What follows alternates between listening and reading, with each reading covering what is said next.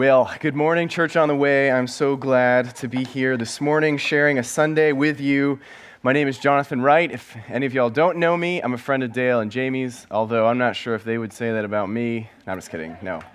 We're friends. We've gotten to know each other over the months that I have been here in northern Florida. I've been a pastor at First Baptist Church Lake Butler for about 4 years now, and just love it. I'm one of 3 pastors there, and just love getting to see how the Bible and what Jesus has done impacts all of life. That's my passion, and I'm so excited to get to be doing that. It's really a joy and privilege. And I hope this morning is a reflection of that God's Word is so valuable, it's so important, it's what we want to model our lives around. And so this morning, I want us to be looking at John chapter 17. Before we begin, though, I want to talk to you about the subject of joy. Joy.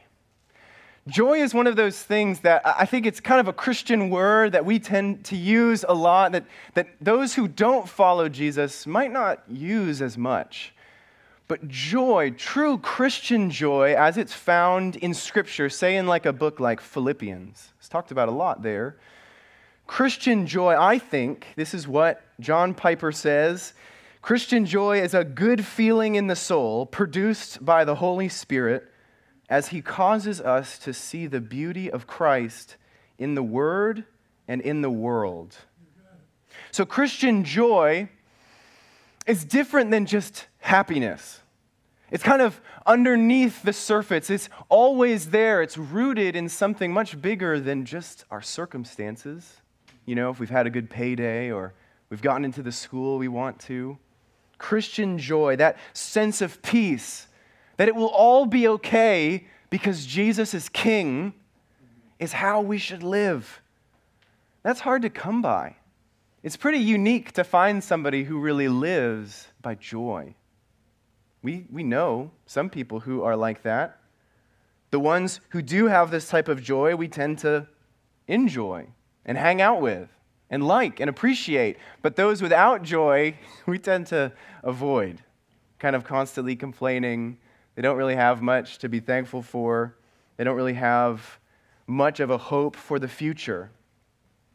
Well, I want to tell you about my grandmother, Mary Wood. She had multiple sclerosis, a disease in which the immune system, it eats away at the protective covering of nerves so that the resulting nerve damage disrupts communication between the brain and the body. Friends, it's a nasty disease and it paralyzes you. For all my life, I knew my grandmother as one who could only move her neck and above. So she was reclined in a wheelchair, and that was her life. That's how I knew her. And it wasn't until she went to be with the Lord in 2019 when I was talking to one of her daughters at her funeral, which I had the privilege to officiate. I found out that she had considered ending her life when this diagnosis came.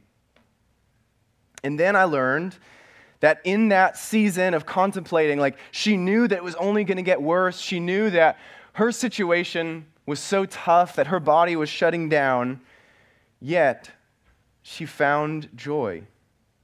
What she ended up doing was recommitting herself to her church. She continued to deepen her relationship with Jesus and the people around her. And as a result, my only memories of my grandmother is of a person of joy and of peace, and one who understood that life is precious and valuable. She even had a selfless interest in other people. Imagine that. You're in a wheelchair. You can't do much, and yet she cared about those around us. Friends, to the watching world, that doesn't make sense. I mean, how easy would it be to let bitterness take over? God's not after my good. God doesn't care about me. Those types of thoughts. And yet she committed herself to a joy that is found in Christ alone. And that's why it's unique. That's why it's hard to come by. It's a work that God does by His Spirit. And if I'm honest, I want that kind of joy. I want that type of peace in the midst of pain and uncertainty. I want to trust in the God of Scripture that no matter what happens, Enough about me is secure to keep my feet going, one foot in front of the other, towards Jesus and with Jesus. So, how do we get that kind of joy? How could our lives look more like that?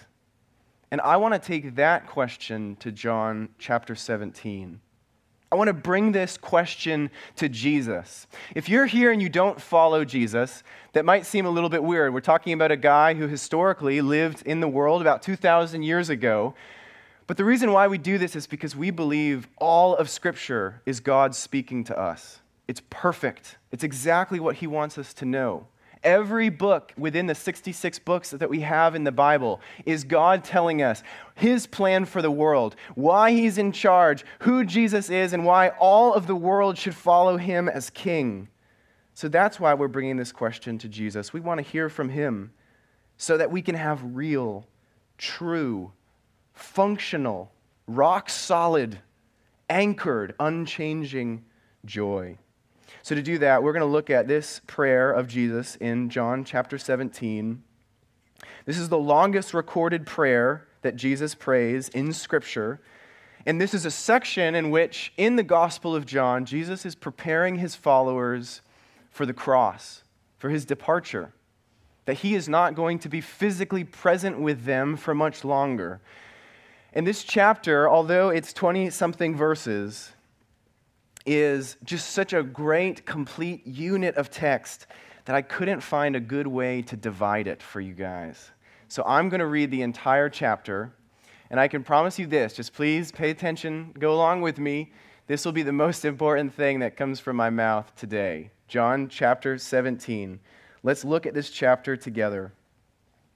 When Jesus had spoken these words, He lifted up His eyes to heaven and said, "Father, the hour has come. Glorify your Son, that the Son may glorify you. Since you have given Him authority over all flesh to give eternal life to all whom you have given Him.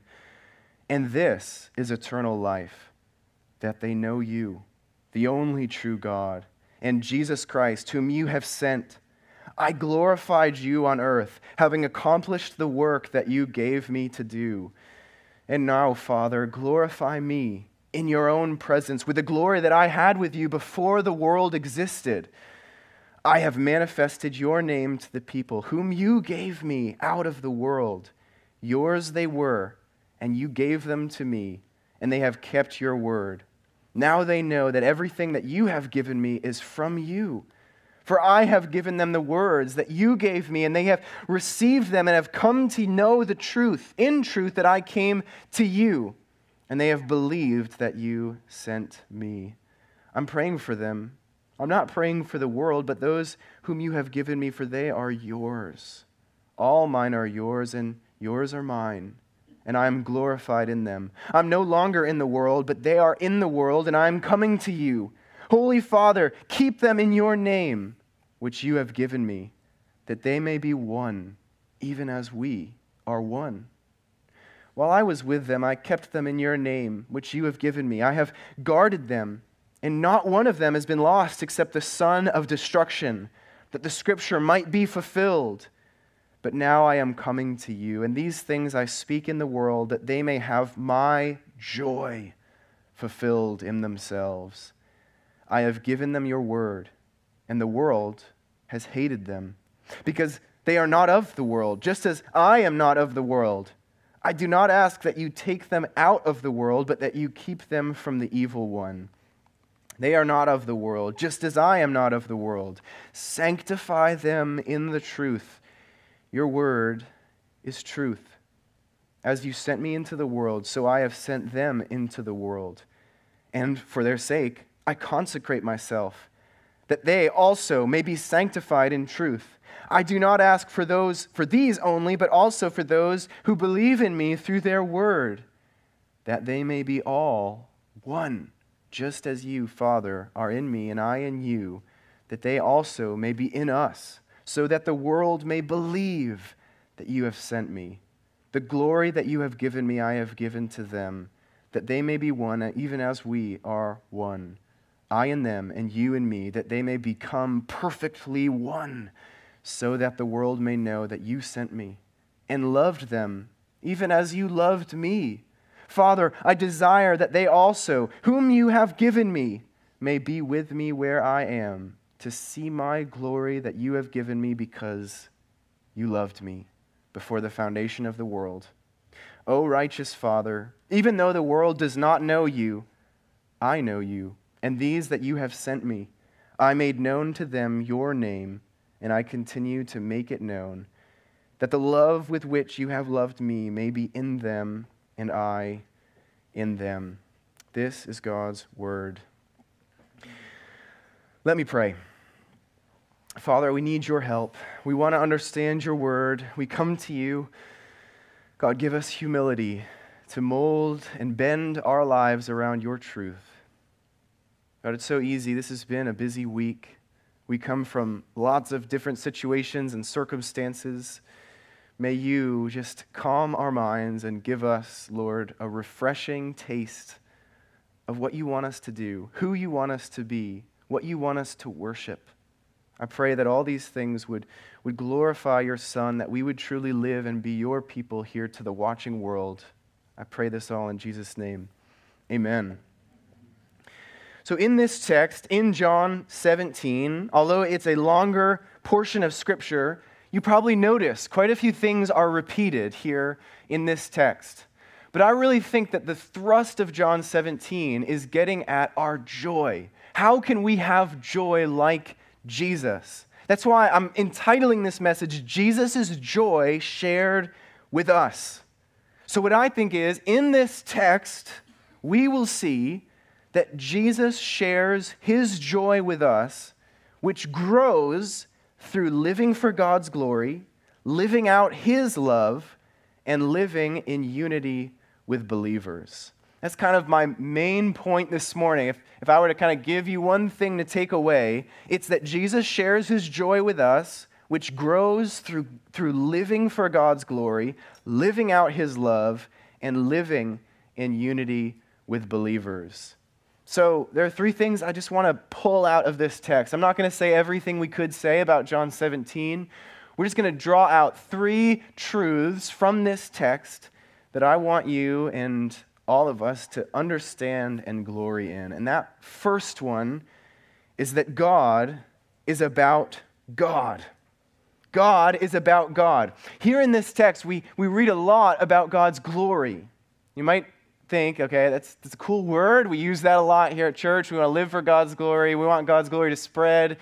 What is God's glory? Is it kind of just like a cloud? Is it just like a feeling? God's glory is when his character goes public. When his attributes and what he has done is made known and cherished and enjoyed by his people. That's what it means when his people respond in knowing and treasuring God. That is what glory is. And as you've probably noticed throughout this text, Jesus is praying to the Father. And as a historic Christian belief and doctrine from the Bible, we read that God is one being. This is the understanding of the Trinity, of who our God is. He is one being, but in three persons that have eternally existed as one. The Bible teaches that the Father is God, that the Son is God, and that the Holy Spirit is God. And here we get a deep glimpse into the Trinity. Jesus is, in a sense, speaking to himself, but in another sense is speaking to the Father. And this is also by, I think, implication, by the Holy Spirit, who's talked a lot about in the previous chapters. But we may ask the question, how is Jesus glorifying the Father? How did he show the Father's glory? Well, in verse 4, we get that answer. I glorified you on earth, Jesus says, having accomplished the work that you gave me to do. So Jesus, throughout his life, made God's character known by living in such a way that people who saw him and who knew him would see and understand the Father. This happened as Jesus preached the good news about the kingdom, as Jesus trained his disciples, showing them what it meant to live out these things, and also as he performed miracles, which proclaimed the power of new creation, showing that Jesus truly is God's Son. Jesus is the one, friends, who perfectly reveals God, who perfectly showed God's glory. Turn with me over to John chapter 1. I just love this statement about how Jesus reveals the Father. This is John chapter 1 and verse 14. And the Word became flesh and dwelt among us, and we have seen his glory, glory as of the only Son from the Father, full of grace and truth. John bore witness about him and cried out, "This was he of whom I said, he who comes after me ranks before me because he was before me. For from his fullness we have all received grace upon grace. For the law was given through Moses, grace and truth came through Jesus Christ. No one has ever seen God, the only God, who is at the Father's side. He has made him known." So until Jesus, people never fully saw the true character of God. Jesus' work showed the Father. He manifested God's name, his reputation. And friends, this is even more surprising when we know our Old Testaments. We know in places like Isaiah 42 verse 8 where God says, "I am Yahweh, that is my name. My glory I give to no other, nor my praise to carved idols." Yahweh didn't just hand out his glory. If Jesus truly was the Son of God, and he is, he was perfectly taking on the glory and proclaiming who God is everywhere he went. And this glory goes back and forth as Jesus makes much of the Father makes much of the Son. And this glory, if you notice, is then passed on to us, his people. In verse 22, "The glory that you have given me," Jesus says, "I have given to them, that they may be one, even as we are one." Friends, this is the privilege of our lives. This is truly what separates you from everyone else, that you understand and know why you're made, why God has placed you here on the earth. We know what we are designed for, to image and represent God, to live life his way, which is what spreads his glory. As we live out our lives, not perfectly, but in repentance, following his word, we are spreading his glory. This is what the great theologian J.I. Packer meant when he began chapter 3 of his book, Knowing God. He said, "What were we made for? To know God. What aim should we set ourselves in life? To know God. What is the eternal life that Jesus gives? Knowledge of God. What is the best thing in life, bringing more joy, delight, and contentment than anything else? Knowledge of God. What of all the states God ever sees man in gives him most pleasure? Knowledge of himself." So friends, as you spread God's glory, when you're in situations in your lives, this could look in many different ways, like living like God at work when others around you are unethical, or living like God at home when your children annoy you from their foolish behavior, or living like him at school when your classmates use others for their own advantage and only see their success as the most important thing. Our lives are full of opportunities to live for God's glory. So friends, we must see God's instruction here and wisdom here as sweeter than honey, because this is where life is cultivated. This is where we get joy. This is where we get peace. Don't you want that? I just say as a quick aside, if you're here, you don't follow Jesus, I'm so glad you're here. But if you want to know more about what Jesus is doing, I would just say with Jesus in John 1:39, come and see. Be around the church. Hang out with Christians. Come be a part of this community and see not our perfect lives, but our perfect Savior who has changed our lives and given us everlasting life as a gift that we then get to live out in enjoyment. Follow Jesus today. So the first thing to see here is that God is about God, and that's the privilege that we get to follow in. The second thing I want you to see is Jesus' care for his sons and daughters. Jesus' care, our Savior, the way that he just puts others first. This is amazing. By verse 2, he's already praying for other people. I don't know about you, but it's a lot easier, I think, to pray for yourself, to think of the things that are wrong with your life, the things that you would like God to fix in your relationships and in the way you react to things. But Jesus, the true Son of God, begins his prayer in one verse and then starts talking about others. I mean, that is truly amazing. He prays, especially for his disciples in the first few verses, and then, of course, expands to those who follow the apostles' message. And I think all of these things can be taken together to see how Jesus shares what he has. The Father gives it to him, and then he pours it out to those around him. That's simply amazing. Everything begins with Jesus. That relationship between the Father and the Son is one of eternal love. This is like in verse 24, where he prays that those will see his glory that you have given me because you loved me before the foundation of the world. And that love is then shown in the way Jesus cares for his people. That type of love, that type of others focus is given to us. But Jesus also shares other things with us. What does this text show us that we have? What exactly does Jesus give us? First, Jesus gives us eternal life. He says, since you have given them authority in verse 2 over all flesh, to give eternal life to all whom you have given him. And I love in Scripture when we get things like this, we get a nice definition of what eternal life is in the next verse. This is eternal life, that they know you, the only true God, and Jesus Christ, whom you have sent. Jesus doesn't mean they know about God. This is a knowledge of experience, that I am in a deep relationship with the true God. If you really know King Jesus, you submit to him.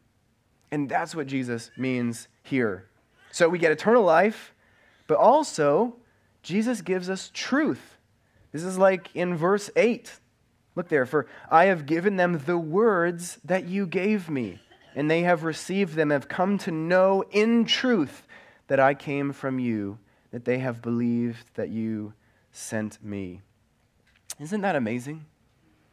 I mean, when you meet everyone in your life that you know, we all are beings, are humans who want to understand what is right and true. We even hear phrases like, live your truth, which I don't quite agree with. But in our pursuit of what is real, Jesus just gives it to us. We don't have to search for it. We don't have to wonder, is this what really corresponds to reality? No, we get it as a gift. It comes from Jesus in his word. The search for truth is over. I love that. And the enjoyment of what the truth is now begins. So Jesus gives us truth. But then the third thing he gives us, as we've seen, is his glory. Verse 22, the glory that you have given me, I have given to them. Look at how selfless Jesus is. He is giving us all that we need. He is prepping his disciples for his departure, as we see in verse 11. But he is giving us, all of believers, amazing gifts for us to know him and follow him and have a life submitted to him. And all of this is by his Spirit, as he shows us. If you look at the page just previously in John 17, we are told that Jesus says in verse 12 of chapter 16, I have many things to say to you, but you cannot bear them now. When the Spirit of truth comes, he will guide you into all the truth. For he will not speak on his own authority, but whatever he hears, he will speak, and he will declare to you the things that are to come. He will glorify me, and he will take what is mine and declare it to you. All that the Father has is mine. Therefore, I said that he will take what is mine and declare it to you.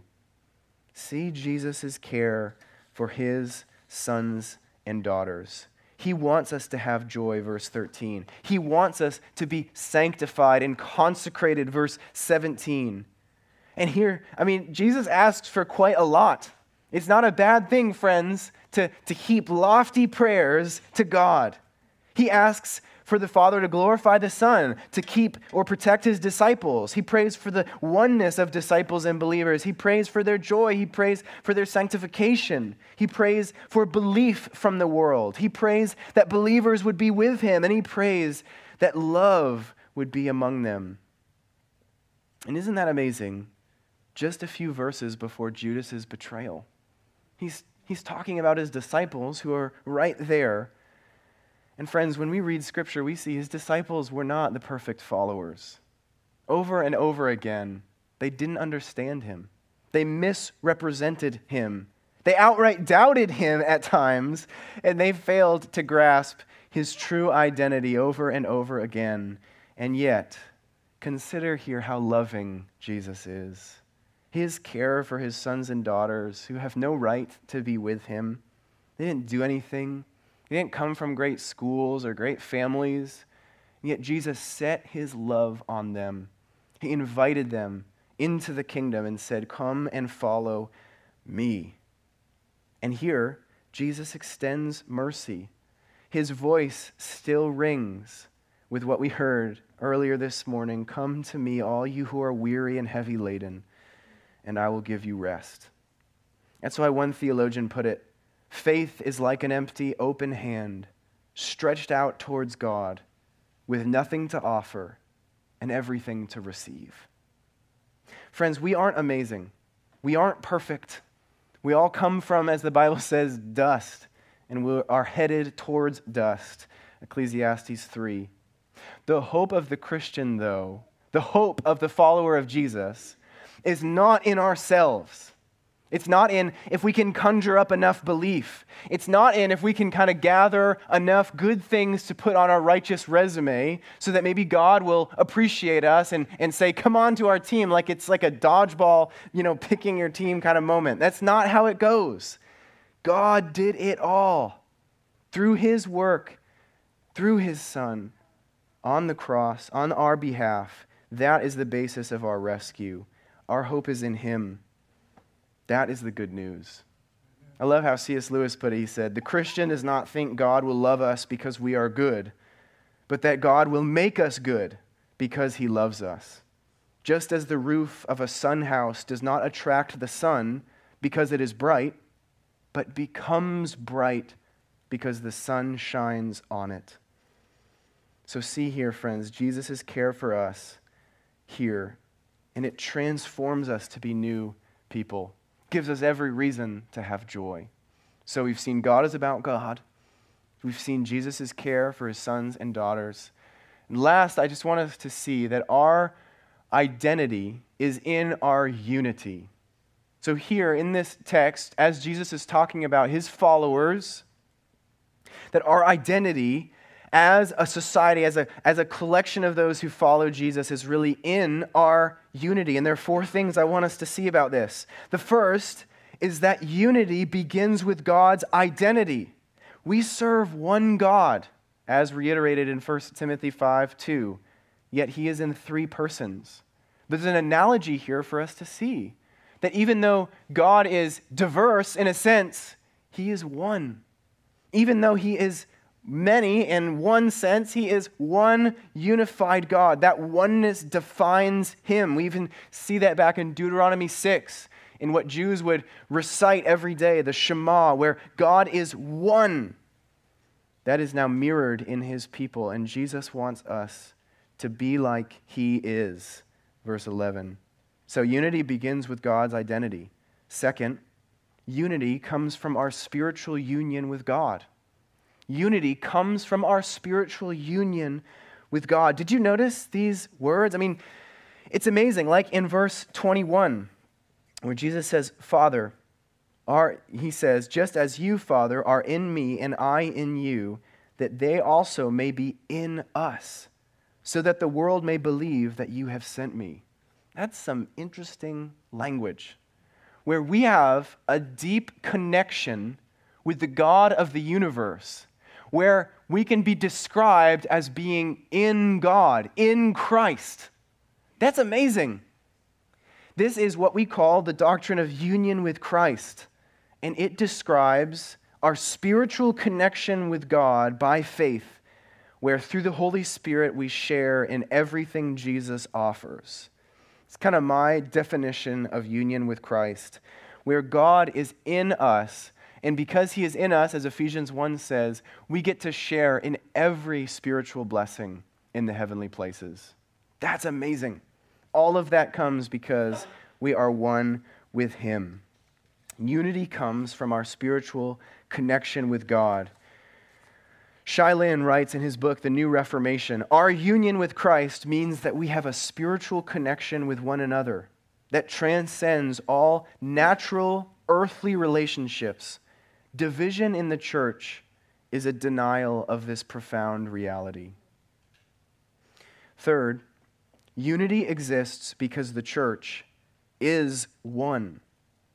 So Jesus prays here for oneness. We have to remember this is before the cross. On the cross, Jesus definitively purchased our oneness. Because we all are now unified with him and our identity comes from him, the one who died and rose again, that is what unites us. Any dividing walls which we build, like where we come from, what language we speak, how much money we have, our family heritage, what language, all these things, what hobbies we have, they've been forever torn down. Not that these differences are erased or not important, but they're categorized as less important than our union with Christ, our identity in him. That is what's amazing. I've started taking up a little bit of golf, and I've realized just how everyone who plays golf tends to look kind of similar, right? There's a whole dress code to it. Of course, you have to have the shoes, otherwise they yell at you, and then you have to have the polo, and it's like tucked in.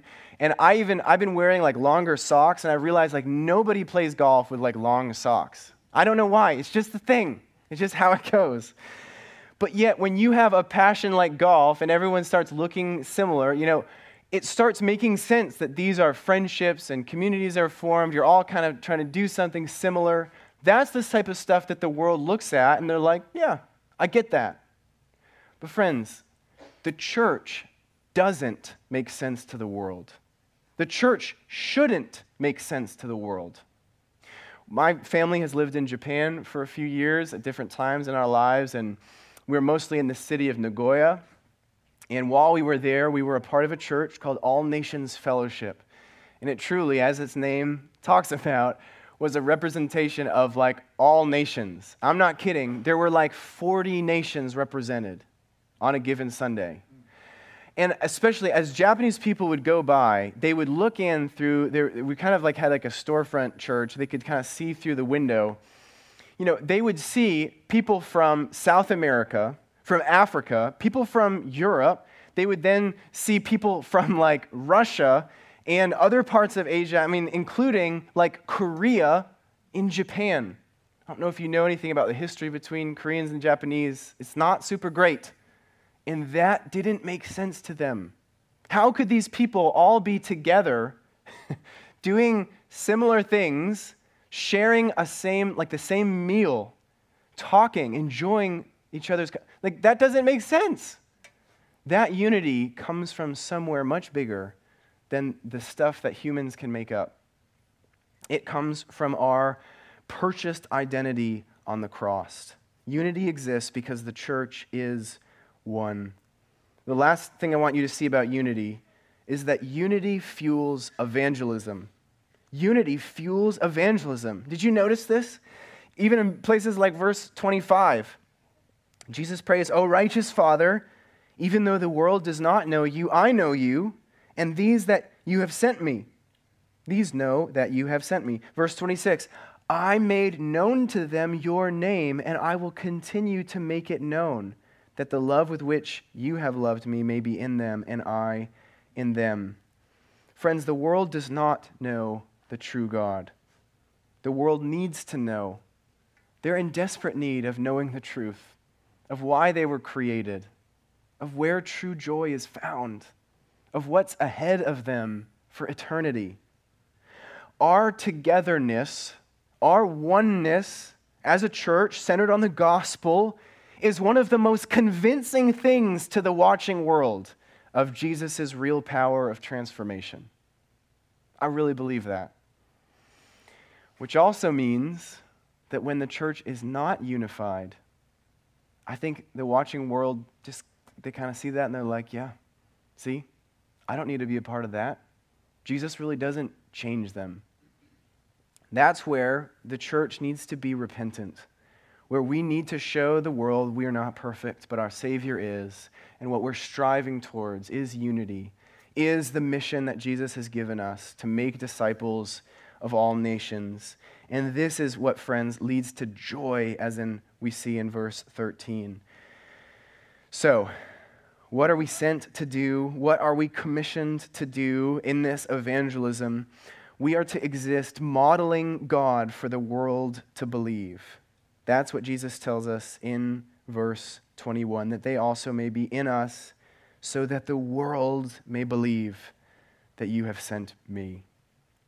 So, we've seen from John 17 that God is about God, that Jesus cares so well, so selflessly for his sons and daughters. And then third, that our identity is really in our unity. So just to wrap this up, how does this become really practical in our lives? How do we kind of take these truths and shape them into like our Monday, into our times with friends, into our time at school? How are we to live out a text like John 17? To do that, I want to offer just 3 questions for you to ask yourselves. 3 things that I just hope that we can all ask of ourselves. I know I need to ask myself these questions too. The first question is, how can I live to make much of God? It's pretty simple. But imagine if you ask that question every day. How can I live to make much of God?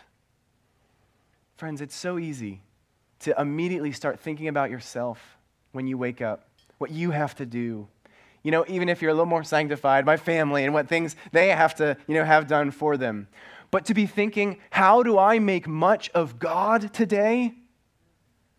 That's the question we should ask.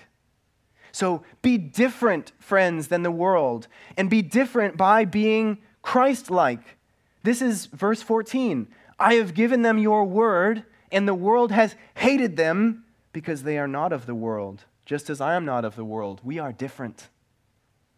We're not the same with the world. We are definitively marked by truth. And friends, we all need to be different. We're given Jesus' word. We're given his truth. Let's know it. Let's spend time understanding God's word. I'm so grateful here that you have great pastors who model this. We want to live our lives getting God's word in us, deep into our bones, that this would truly shape who we are as people. But also, to do this, to make much of God, we need to avoid the snares of the evil one. This is in verse 15, that Jesus even prays that we would be kept from the evil one. Friends, as Paul tells us, we don't wrestle against flesh and blood. Yes, there are physical things we face, but we'd be much more helped to think about this life and our struggles in a spiritual sense. And to see that the evil one, the enemy, if he can't just outright tempt you, he would much rather just distract you so that you don't really spend time thinking about God. You're not asking the question, how do I make much of him? I think Satan is often very happy with our busy schedules that keep us away from the things that really lead to true discipleship, that give us time to spend with him, that leads to enjoying who he is in prayer and in his word. I know it's tough, friends. I'm right there with you. But this is worth it. Our joy and our eternal lives are worth it. And another reason why we are to make much of God is because the world needs us. They need to see us living out the Bible. They need to see us modeling Jesus' life. They need to see us repenting and striving to be like him. The world around you needs you. So that first question I think we should ask is, how can I live to make much of God? Second, what would it look like to be a little more like Jesus' selflessness? You can ask it in a few different ways, but how in your life could you model Jesus' love towards the people around you? What would that look like? Maybe the person at work who isn't really liked, who is kind of annoying, maybe who's by himself or something. Maybe they need a conversation. Maybe it's a relationship you have where you have not done what you know Jesus has called you to do, to forgive, to move on, or to follow Jesus more closely in providing things like truth or mercy. I don't know what it is for you, but your life, friends, requires selflessness. Who in your life can you demonstrate that to? Now, friends, I know we're not doing this to get a good place with God. He's already given us everything by grace. We're not trying to earn any more of God's favor. We have all that we need. But grace is not opposed to effort. It's opposed to earning. We should be putting all of our strength into living this way, to really taking even the simple moments of around the house, around the dinner table, as an important opportunity to model Jesus' selflessness, putting other people first. And this will be truly what models God's love. That's what love is. It's a sacrificial commitment to someone else's good. It's saying, I care about you no matter what you give back to me. That's the type of stuff we should be living out. Put yourself in other people's shoes, See that we're all kind of a mess. We all have had problems this week. We all don't have it all figured out, but that's okay. We follow a perfect risen Savior. So what would it look like to be a little more like Jesus' selflessness? And last, I just want to leave you with this. I would ask yourself, do I contribute to or detract from the church's unity? I really don't think there's a middle ground. I think that we are people who are either pursuing Jesus and loving people or really going against that. Because we know we're battling the flesh. We are still wrestling with sin. Yes, we're forgiven, but we are still fighting. Friends, regeneration is what creates our unity, and we need to pursue unity. You may ask the question, if we're already one, if this is something that Jesus has already accomplished, why do we need to pursue unity? Well, Ephesians 4:3 calls us to be eager to maintain unity. It's much like how in Romans chapter 6, verse 8, we're told, now if we have died with Christ, and then a few verses later it says, so you also must consider yourself dead to sin and to live to God in Christ Jesus. How are those two things, true at the same time? The reality is that oneness and our unity is this reality, is this condition that changes us. So it's since we are unified in this big scale, on a huge level at the cross, we should also go after unity with those who were around. We should also seek to live out being one here as a church. And friends, it's a joy to get to preach to a church that I don't personally know you very well, so I can't tell you exactly what this looks like. I would know for our church at First Baptist, there are things that we do to promote unity, but I'm talking about things like following Scripture, following pastors, spending time in, your small groups, following God's word, seeking to live it out, talking well of believers, being types of people who stick up for your church. Those are types of things that produce unity, that demonstrate what we are called to do in Ephesians chapter 4. I love this text where Paul says, I, therefore, a prisoner for the Lord, urge you to walk in a manner worthy of the calling to which you have been called, with all humility with gentleness, with patience, bearing with one another in love, eager to maintain the unity of the Spirit in the bond of peace. Friends, that should define us. Humility, gentleness, patience, bearing with each other. And this is our hope, friends, that as we live this life, one day we will meet Jesus face to face, where we finally enter into the rest that he has earned for us. That just as Jesus said, I am coming to you, to the Father, he tells us in Revelation, behold, I am coming soon. As surely as he left, he will return. And I'll just end with these words from Richard Baxter, a Puritan who lived in 1660. He wrote this about heaven. He said, my knowledge of that life is small. The eye of faith is dim. But it's enough that Christ knows all, and I shall be with him. Let's pray together. Father, I thank you. Thank you for who you are. I'm grateful for Christ who shares his joy with us.